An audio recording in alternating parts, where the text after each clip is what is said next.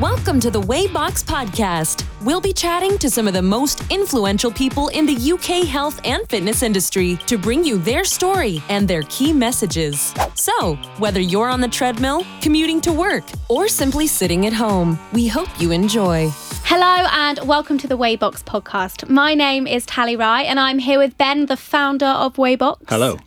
Ben, tell us a little bit about Waybox and what you do. We created Waybox because we wanted protein to be more convenient, more accessible and more engaging than ever before. And that's one of the reasons why we wanted to do this podcast as well, because we're all about convenient consumption.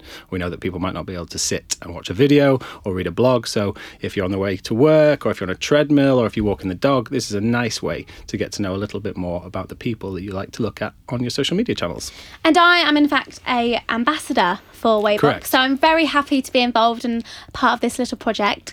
And today we are interviewing not only a good friend of mine, but also an incredible nutritionist, Rhiannon Lambert. Welcome. Hello, thank you for having Hello. me. Tally, Ben, wow, how exciting. Well, we're honoured you are here. Like I said, you're an incredible nutritionist, but I have a bit more of a formal introduction, so I thought I would just introduce you. Rhiannon Lambert is a leading Harley Street Nutritionist. She is a blogger, an Instagram influencer, and now an author. I know, wow. Does that sound about right? Thank you, that sounds incredible. Probably missed some stuff. It doesn't sound like me. Hell of a portfolio. It sounds good, thanks, Tally. No, you've done so much. You're not, without revealing your age, you're doing very well. Yeah, good cover there. Don't want people knowing how old I actually am. No, thank you. No, I do feel like I've had a lifetime of studying actually now. So to be where I am is, I'm very happy with where I'm currently at. And so for people who are listening to this podcast today, who might not be aware of Rhiannon or Rhitrition as you're known online, who are you? Where did you come from? What do you do? That is such a big question, Tally. That is a very big question. To summarise for everybody out there who doesn't know, so I'm a registered associate nutritionist, and that basically means I practice evidence-based nutrition, and it wasn't always that way. So I'm not from London originally. I'm from a place in the countryside, from Wiltshire to be specific, which is a gorgeous, gorgeous part of the UK. I miss it dearly. But I moved at a very young age, about 16 from home, and my journey went from music to nutrition. I obviously know as a good friend of yours, but many people don't know that you grew up becoming a singer, wanting to be a singer. I know. It was like living the dream as I was younger. Everyone dreams of, I want to be that person. My idols were like Sarah Brightman and people on the West End stage. And I thought, I want to be Christine Daae in Phantom of the Opera. It was honestly the only thing I ever was confident in as a child. My parents are not musical. They can't sing a note. Nor is my sister. No offence if my sister's listening or my family. They will admit this. It's just something I always kind of had. And I started entering these competitions when I was at school. 'Cause I'm from this kind of area. My school doesn't exist now, just to let you guys know. It's been knocked down. It was bad. Well, I got a good education enough from it, I suppose, without dissing everything. But there's not really many opportunities where I was from originally. This lovely small town called Melksham. It's gorgeous, but I always dreamed of leaving, and singing was actually my ticket out. I won a competition online with Classic FM when I was just turning 17. I'd had no training. I just listened to Strauss's Laughing Song. You had no training? No. Wow. I honestly was just listening and mimicking what I kind of heard. And I won Young Musician of the Year I couldn't actually quite believe it. Yeah. It's mental. Looking back, I can't quite believe it. And that's pure talent. As I was saying earlier, that was actually my first introduction to you through Instagram. When I clicked on one of your Instagram stories and you were singing. And I was anticipating a recipe or something, or like, hey guys, this is what I'm doing today. I'm going to the gym, and it was literally you belting out a tune. Yeah, I haven't left it behind. I still do sing professionally, but that was really my ticket. And I think singing makes people so happy. Well, it makes me happy. Not everyone has to listen if they don't want to. But with Classic FM, I was so fortunate because I was given the opportunity to study at the Royal Academy of Music, moving up to London, and I had to pay my own rent. I had to make my own way. So back then there was no social media. I had to hand out CVs on Oxford Street. I didn't know what else to do. So I literally went up Oxford Street into every single shop, handed out my CV, and I got 2 jobs. I was so proud. I got options. Offered, I know, Karen Millen or Accessorize. Which did you go for? I would have gone for Karen Millen. I did. I went for Karen Millen, and that progressed into a career in Jaeger, actually. I used to run the Jaeger concession at the weekends and Karen Millen during the week, whilst being signed to a record label from this competition with Classic FM. So I was working on songwriting songwriting. I met some incredible musicians and people. I had Coldplay's singing teacher, Mary Hammond. Wow. And I met some pretty awesome people. Did you release any records? I have a lot of material, which actually I'm not obliged to release because it's under contract. So it's one of those things where I'm very proud of it. I have a lot of songs that I've co-written with a lot of amazing people back then. But now, unfortunately, it's held in cyberspace. Really? Yeah, it's a real shame. I've got copies at home, but it's not something I But can you're literally not allowed to sort of commercially No, release it. Wow. No, not at all. But it was a very dark time, actually, the singing. I was going to say, the music industry, I know from we've spoken previously, it was pretty tough on you. I mean, for body image and self-awareness, and that's something that's kind of brought me into where I am now, it was awful. I wasn't nourishing myself. I believed at that point in time, which is terrible, but I thought to be a successful singer, I have to look a certain way, be a certain size, and I did have monthly check-ins and weigh-ins and things like that because it was seen as looking after your health, but actually that puts immense pressure on a 17, 18-year-old at that point in time. And I think I put a lot of the pressure on myself as well. And was that literally teachers or people like that making you check in once a month? Yeah, lots of people advising me, looking out for my best Sort of advising interests. in the that subtle way. But in hindsight, you realise in hindsight, I realised not it good was for your mental health. No, and I was being pitched as the next Catherine Jenkins. So when you've got that kind of, she's a beautiful singer, but obviously a beautiful person inside and out, and you're looking at this kind of aesthetic as a goal. And I would live off things like Weight Watchers products, and I just bought into the diet industry. I completely, wholeheartedly believed that the diet industry was my answer to success. So from that experience in the music industry, what made you turn to nutrition? How did that come about? It was really a big turning point was when I went to my local GP because I felt so low in energy, low in mood. I was very, very miserable. I'd been trying to make it in this industry for about 3 years then, and nothing was really kicking off. I'd been dropped by one label, picked up by Warner Brothers at the time, and different projects were going on. And I went to the GP and they just said, oh, well, go on antidepressants and see how you go. That's the answer to everything, yeah. Yeah, exactly. And naively, obviously, I took them because as a young girl, you listen to your doctor, don't you? And it's medical advice that you think you should trust. Yeah, medical advice that I was given. And of course, they were wrong. The answer was that I was malnourished and eating rubbish, not getting any energy in from my diet. And I saw all my friends were at university having fun, they were going out, and I'd see them on Facebook at the time because there wasn't no Twitter or Instagram, and I was like, oh, I wish I was doing that. I was thinking, I want to study, I am quite academic. I love testing my mind, and I kind of miss that as much as I love the singing. I miss challenging myself. So I thought, what else do I love and want to learn about here? I thought, well, food. And to be honest with you, it literally saved my life. Learning about nutrition. I enrolled in Roehampton University. There were only 5 unis in the country that did nutrition back then. Now it's like the most popular course I think you could probably do. It's insane how quickly it's grown. But it was an accredited course, which meant I was registered, and learning just empowered me. I discovered exactly where I was going wrong. I didn't need the antidepressants. And so you were still living in London at the time, did this all off your own back? And you're a mature student as well. I was. So I actually had to fund my whole education. So I was working night shifts at the library, and I was still doing Jaeger at the weekends. And at that point, I was working at the Royal Albert Hall as a steward from the age of 18. And I worked my way up into the box office as well. So in fact, I only finished working there this year. I didn't want to leave. You're amazing. Talk about wearing many hats. Yeah. Well, it was something, I just loved that building. In fact, the Royal Albert Hall has been the only place I can actually honestly call home because I've been there for about 10 years. And I know all the staff, there's a lot of people that have been there their whole lives, and it's a lovely building. But big up the Albert Hall. But no, nutrition did literally save me, and I learned about my body and what to do. And it was a struggle, Tally.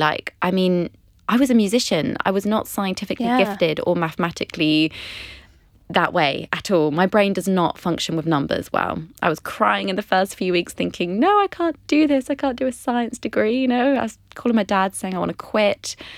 And I think being the underdog, it makes you work 10 times harder. There were all these young, new 18-year-olds. Whippersnappers. Yeah, they were. Tons of whippersnappers with their hands up at every question. They could do every equation in biochemistry, immunology, they were nailing. And I felt like I was having to do extra studying 24/7 just to keep up with them. As well as maintaining all your part-time jobs. And the singing, yeah, because at that point I was still I joined a girl group called Passionata at the time, the classical opera quartet.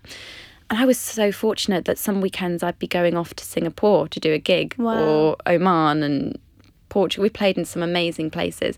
So I was kind of maintaining these different lives. I hadn't given up on the singing whilst I was doing my nutrition degree. And you still haven't really given up on the singing in a way, have you? You still keep it there. Yeah, I think there's less pressure on me. I do it for fun now, which is such a difference to how it used to be. You know, I used to think, all that pressure of releasing things and making it a career, but now and I think fun. In terms of work-life balance as well, it's so good to have a hobby, and it's so good to...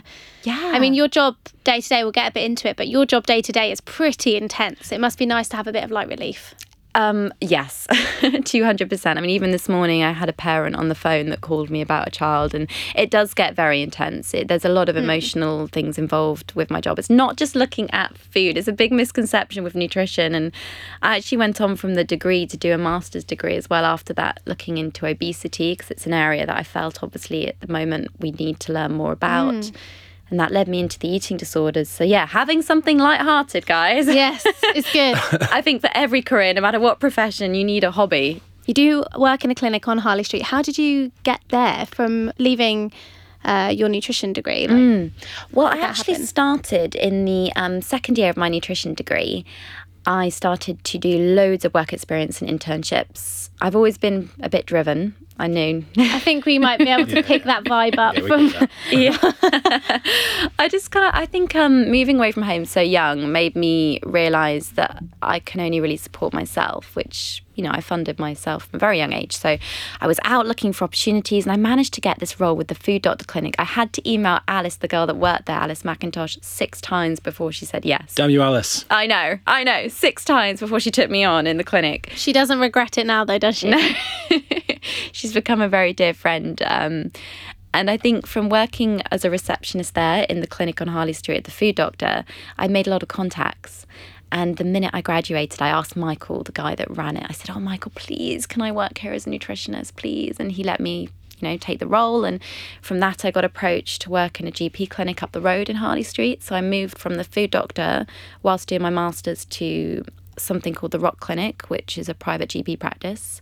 And then from there, my client list was just building. And I think that's thanks to social media as well. But there was no Instagram at this point. Instagram's still pretty new for me. It's like 2 years now, 1.5 years. Your profile's only 1.5 years old? Yeah. Oh, wow. That's amazing. That leads me on to my next question really nicely, because how has social media changed your career in nutrition? You've clearly got a lot more opportunities from it. Obviously, there's a book now. I know. We don't know if that would have happened without social media, but how has it changed? How has your daily kind of work routine changed? Because I think, is it a lot more varied, would you say? It is a minefield, this social media world. Like, I absolutely love it. I can see so many positive changes have come from it for me. So I was approached with the book deal when I had around 7,000 followers last October. So just over a year ago now. And I think it was because I was already writing a lot for the press. So Lauren, my lovely editor at Yellow Kite, she saw an article I'd done in Sheer Lux and in the Daily Mail. And I think that she liked the style of writing, because I'm pretty honest. I'm not going to buy into things, and I'm pretty vocal about how I feel about diet culture from my own experiences and seeing the impact it has on people every day in my clinic. And yeah, she said, well, we need someone that's actually qualified in the industry, because there have been a lot of people doing things that weren't at that point in time. And I got the book. And I think social media actually grew from maybe having the book and the opportunity. I think people started to see, oh, this girl really cares, and she's really trying. And I got a lot of support. And also the information you're putting out is clearly good and credible, which helps. And I think social media, it can be polarizing, because for every sort of bad comment there's good comments, so it's hard to sift through it all sometimes, but it does give people a platform to put out a lot of good information. But it does also open you up to a lot of criticism. Oh goodness. And how have you found that I know you've had your fair bit of stuff going on online. I have. It's really, really interesting to me, because obviously I come from a place where perhaps I'm a bit naive with that. I wear my heart on my sleeve just as much as I'll give out factual information, and I only ever want to put things out there that I hope will help people. But everyone has an opinion, and that's something that we have to respect. But often, I have been a victim to some trolling and things. That's what they As call your it. profile grows, there's always going to be a small segment of people that disagree with what you say. Definitely, Or just a of bit course. jealous. It's not been easy, but I've got good friends around me and people that really pick you up when that happens. And sometimes I just have to keep focused on, like Tally just said, my life has changed completely with social media now. I get to meet more people, give talks, and it's when you meet the people and when I have them in clinic that I remember, hang on, it doesn't matter what these people online think. They're just keyboard warriors, whatever. They don't there's a screen there blocking them from actually meeting me. But when I meet people in real life and you can see that the information I'm giving is making a difference, it just makes me feel 10 times happier. So, and I think that's the key with your success right now, is that you are truly making a difference, and your passion is so evident in everything you're doing because you want the best for other people. And I think as someone who follows you and really admires your work, I think it's so clear to me and it draws me to you every time, because I know that what you're saying is is spot on. And I know that with you, I'm going to get the nutrition answer that I want, but I also know I'm going to get it with someone who genuinely cares about what they're talking about. And I think that is lacking sometimes in the industry, because you get a lot of people who are out there for themselves. Yeah, I think that's the really dangerous part as well. And I think because I work one-to-one with clients every day of all ages, and I also have the psychological background. So I've done a master's in psychology around eating disorders. Till you know how it actually affects people and changes their life, one comment can actually ruin someone's entire day and maybe spiral and trigger onto something even worse. Do food choices, does a lot of that start from literally the top 2 inches and start from people's mental health? I think food choices, this is the really interesting thing, the psychology of food. So I believe psychology and food work hand in hand. So you can't just tell someone go away and eat something unless you understand their psychology of why they make the choices they do. And often it stems back to their childhood and what we learn. I call it a food world or a food script. Maybe you always have dessert after dinner, or maybe your parents always had this eggs and soldiers for breakfast. Friday night morning. is takeaway night. Yeah, precisely. We create these kind of things as we grow older, and the reasons as to why we make the choices we do. So psychology is huge when it comes to what we do and how healthy we are. I think your mind matters a lot. And it's something you incorporate quite a lot into your clinic as well, isn't it? You have a psychologist there, don't you? Yeah, well, I work with a kind of triangle approach with my clients. So there's only so much I can do in the time I have around the nutrition. And food also impacts mood, guys. And it's something I write about in my book immensely, because different choices we make can impact different neurological mechanisms in the brain every single day. And I need a psychologist with certain eating disorder or disordered eating clients just as much as a doctor. And with that threefold approach, you can really get through, because it enhances the speed that people can potentially recover. It's amazing. It's really exciting. And I think the book Rhitrition, covers a lot of those topics. I know you've covered an awful lot of topics in the book, but I know you try and talk about obviously all the nutritional aspects, but also touching on that mental health side as well. Yeah, I think mental health is absolutely massive and something people really should be more aware of. And I think they are becoming more aware of it. This year, I feel like 2017 has been a huge year for we mental were saying health. earlier, weren't we? It seems like to be the next big wave. Yeah, good. All to do with sleep, which is good. and mental health. Talk about these things. It has to, because I can only go from, obviously, even what I've experienced being younger and being malnourished and going through that experience.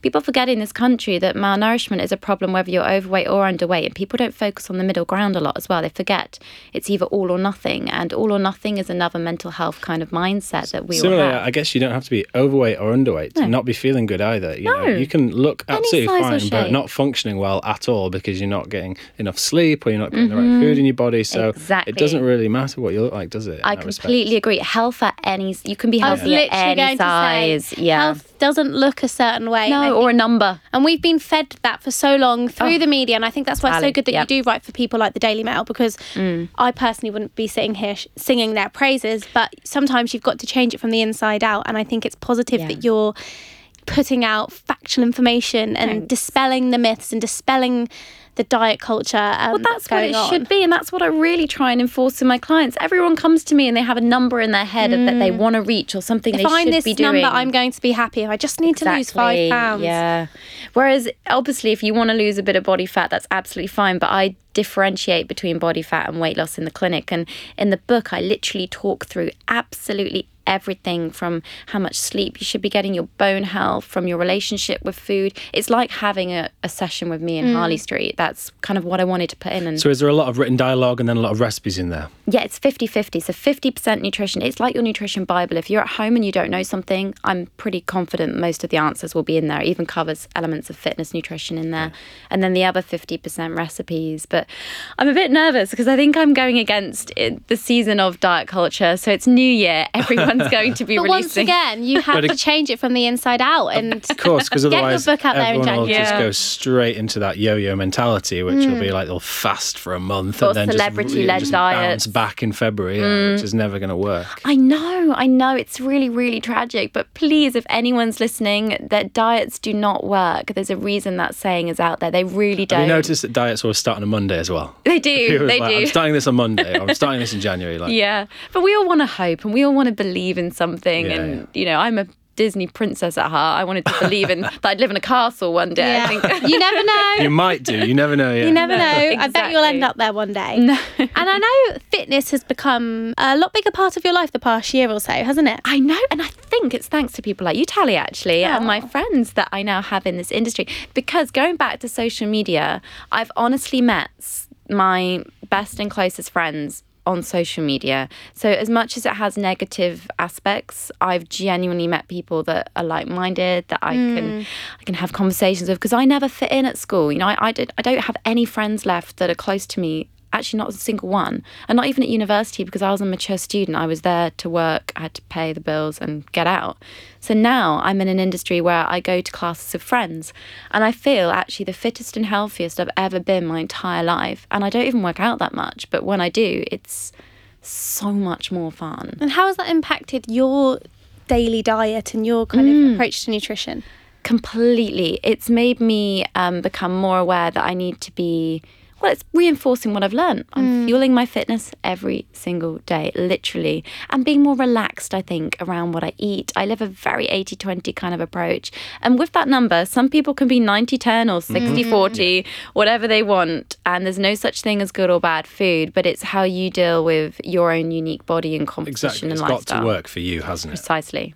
I think that's the biggest thing I take away from you, Rhiannon, when I'm in your presence and when we talk about nutrition, is that how individual and personal it is. And even though I'm asking you questions now about your own training and your food and your fitness, it kind of doesn't matter what you're doing in some respects, because to each individual, like for me and for Ben as well, like we will need to do things a bit differently. Absolutely. And I think that's why it's so great that everyone from, the people with Instagram influence as such are bringing out these books, because you can cherry pick all the bits that are right for you and compile it into your own little Bible. You don't just need one book, obviously. You know, You've nailed it, Ben, because education is empowerment, and that's what I want to do. If you empower people, they can make informed choices themselves. And I think where we've gone wrong potentially in the media is that we're telling people this means this. X equals Y and black equals Y, and it's not like that at all. It literally is, you are very unique, genetically speaking, your lifestyles. I was talking about, for instance, veganism the other day with a client, and I was trying to explain that some people are naturally adapted to live this way and others are not. And it's a complete and utter personal choice, and that's okay. You can choose whatever way you want to eat. Yep. No one should judge you. And some vegans may become anemic and others may not, even though the ones that do not have an iron deficiency don't really eat much iron. So you can't really, it just goes to show genetically and the way we're built, it's still a bit of a puzzle to scientists today. People are not too sure. It's interesting. It is so interesting. And so you have been in this industry for a while now. How long have you been a practicing nutritionist? I've been practicing now for around 5 years, I think. Wow. Roughly. It's gone really quickly. What would you say, I'm going to put you on the spot. Okay. What would you say are the 3 biggest things you have learned on your nutritionist journey? Whether that might be a nutrition thing or a personal thing, or I don't know, 3 things you've learned. Me as a person or nutritionally speaking? However you want to put it. I think number 1 would definitely be the whole balanced food group kind of thing. Because for me, I used to be completely carb phobic when I was, singing and thinking that if I ate one item, suddenly I would balloon overnight. So on a personal level and an educational level, every food group matters. They all work together and one will not make you suddenly put on weight. So carbs do not make you fat is the word. And that's the biggest diet myth ever in the world. Yeah. Yeah, it's like out there for everyone.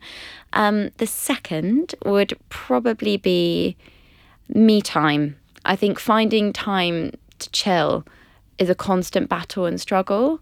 I think I'm not alone with that. I know everyone out there will have struggles with balancing their work life, their social life, and their own time. And I'm starting to realise more than ever with the demands before Christmas, because Christmas is my busiest time of years, guys, with clinic, and Christmas isn't fun for everyone. And I think that's something we should kind of bring up, is that as much as I love it, the Christmas spirit, it means family times, and that's not easy for everybody, and they need support, and food is a big factor for people.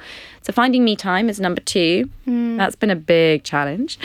And finally, I think maintaining friendships is potentially the most important thing now that I value above probably everything in life. I think I put my friends above my career, above everything. I think they're the people that, for me, I didn't have a massively strong family background growing up, so I left home quite young. And I really appreciate having those people around you that are your kind of, rocks. I think it's so true. Your vibe attracts your tribe. It's one of my favourite quotes. And the people you surround yourself with, especially later in life, really help shape who you are. Completely. They change how you see things on a daily basis.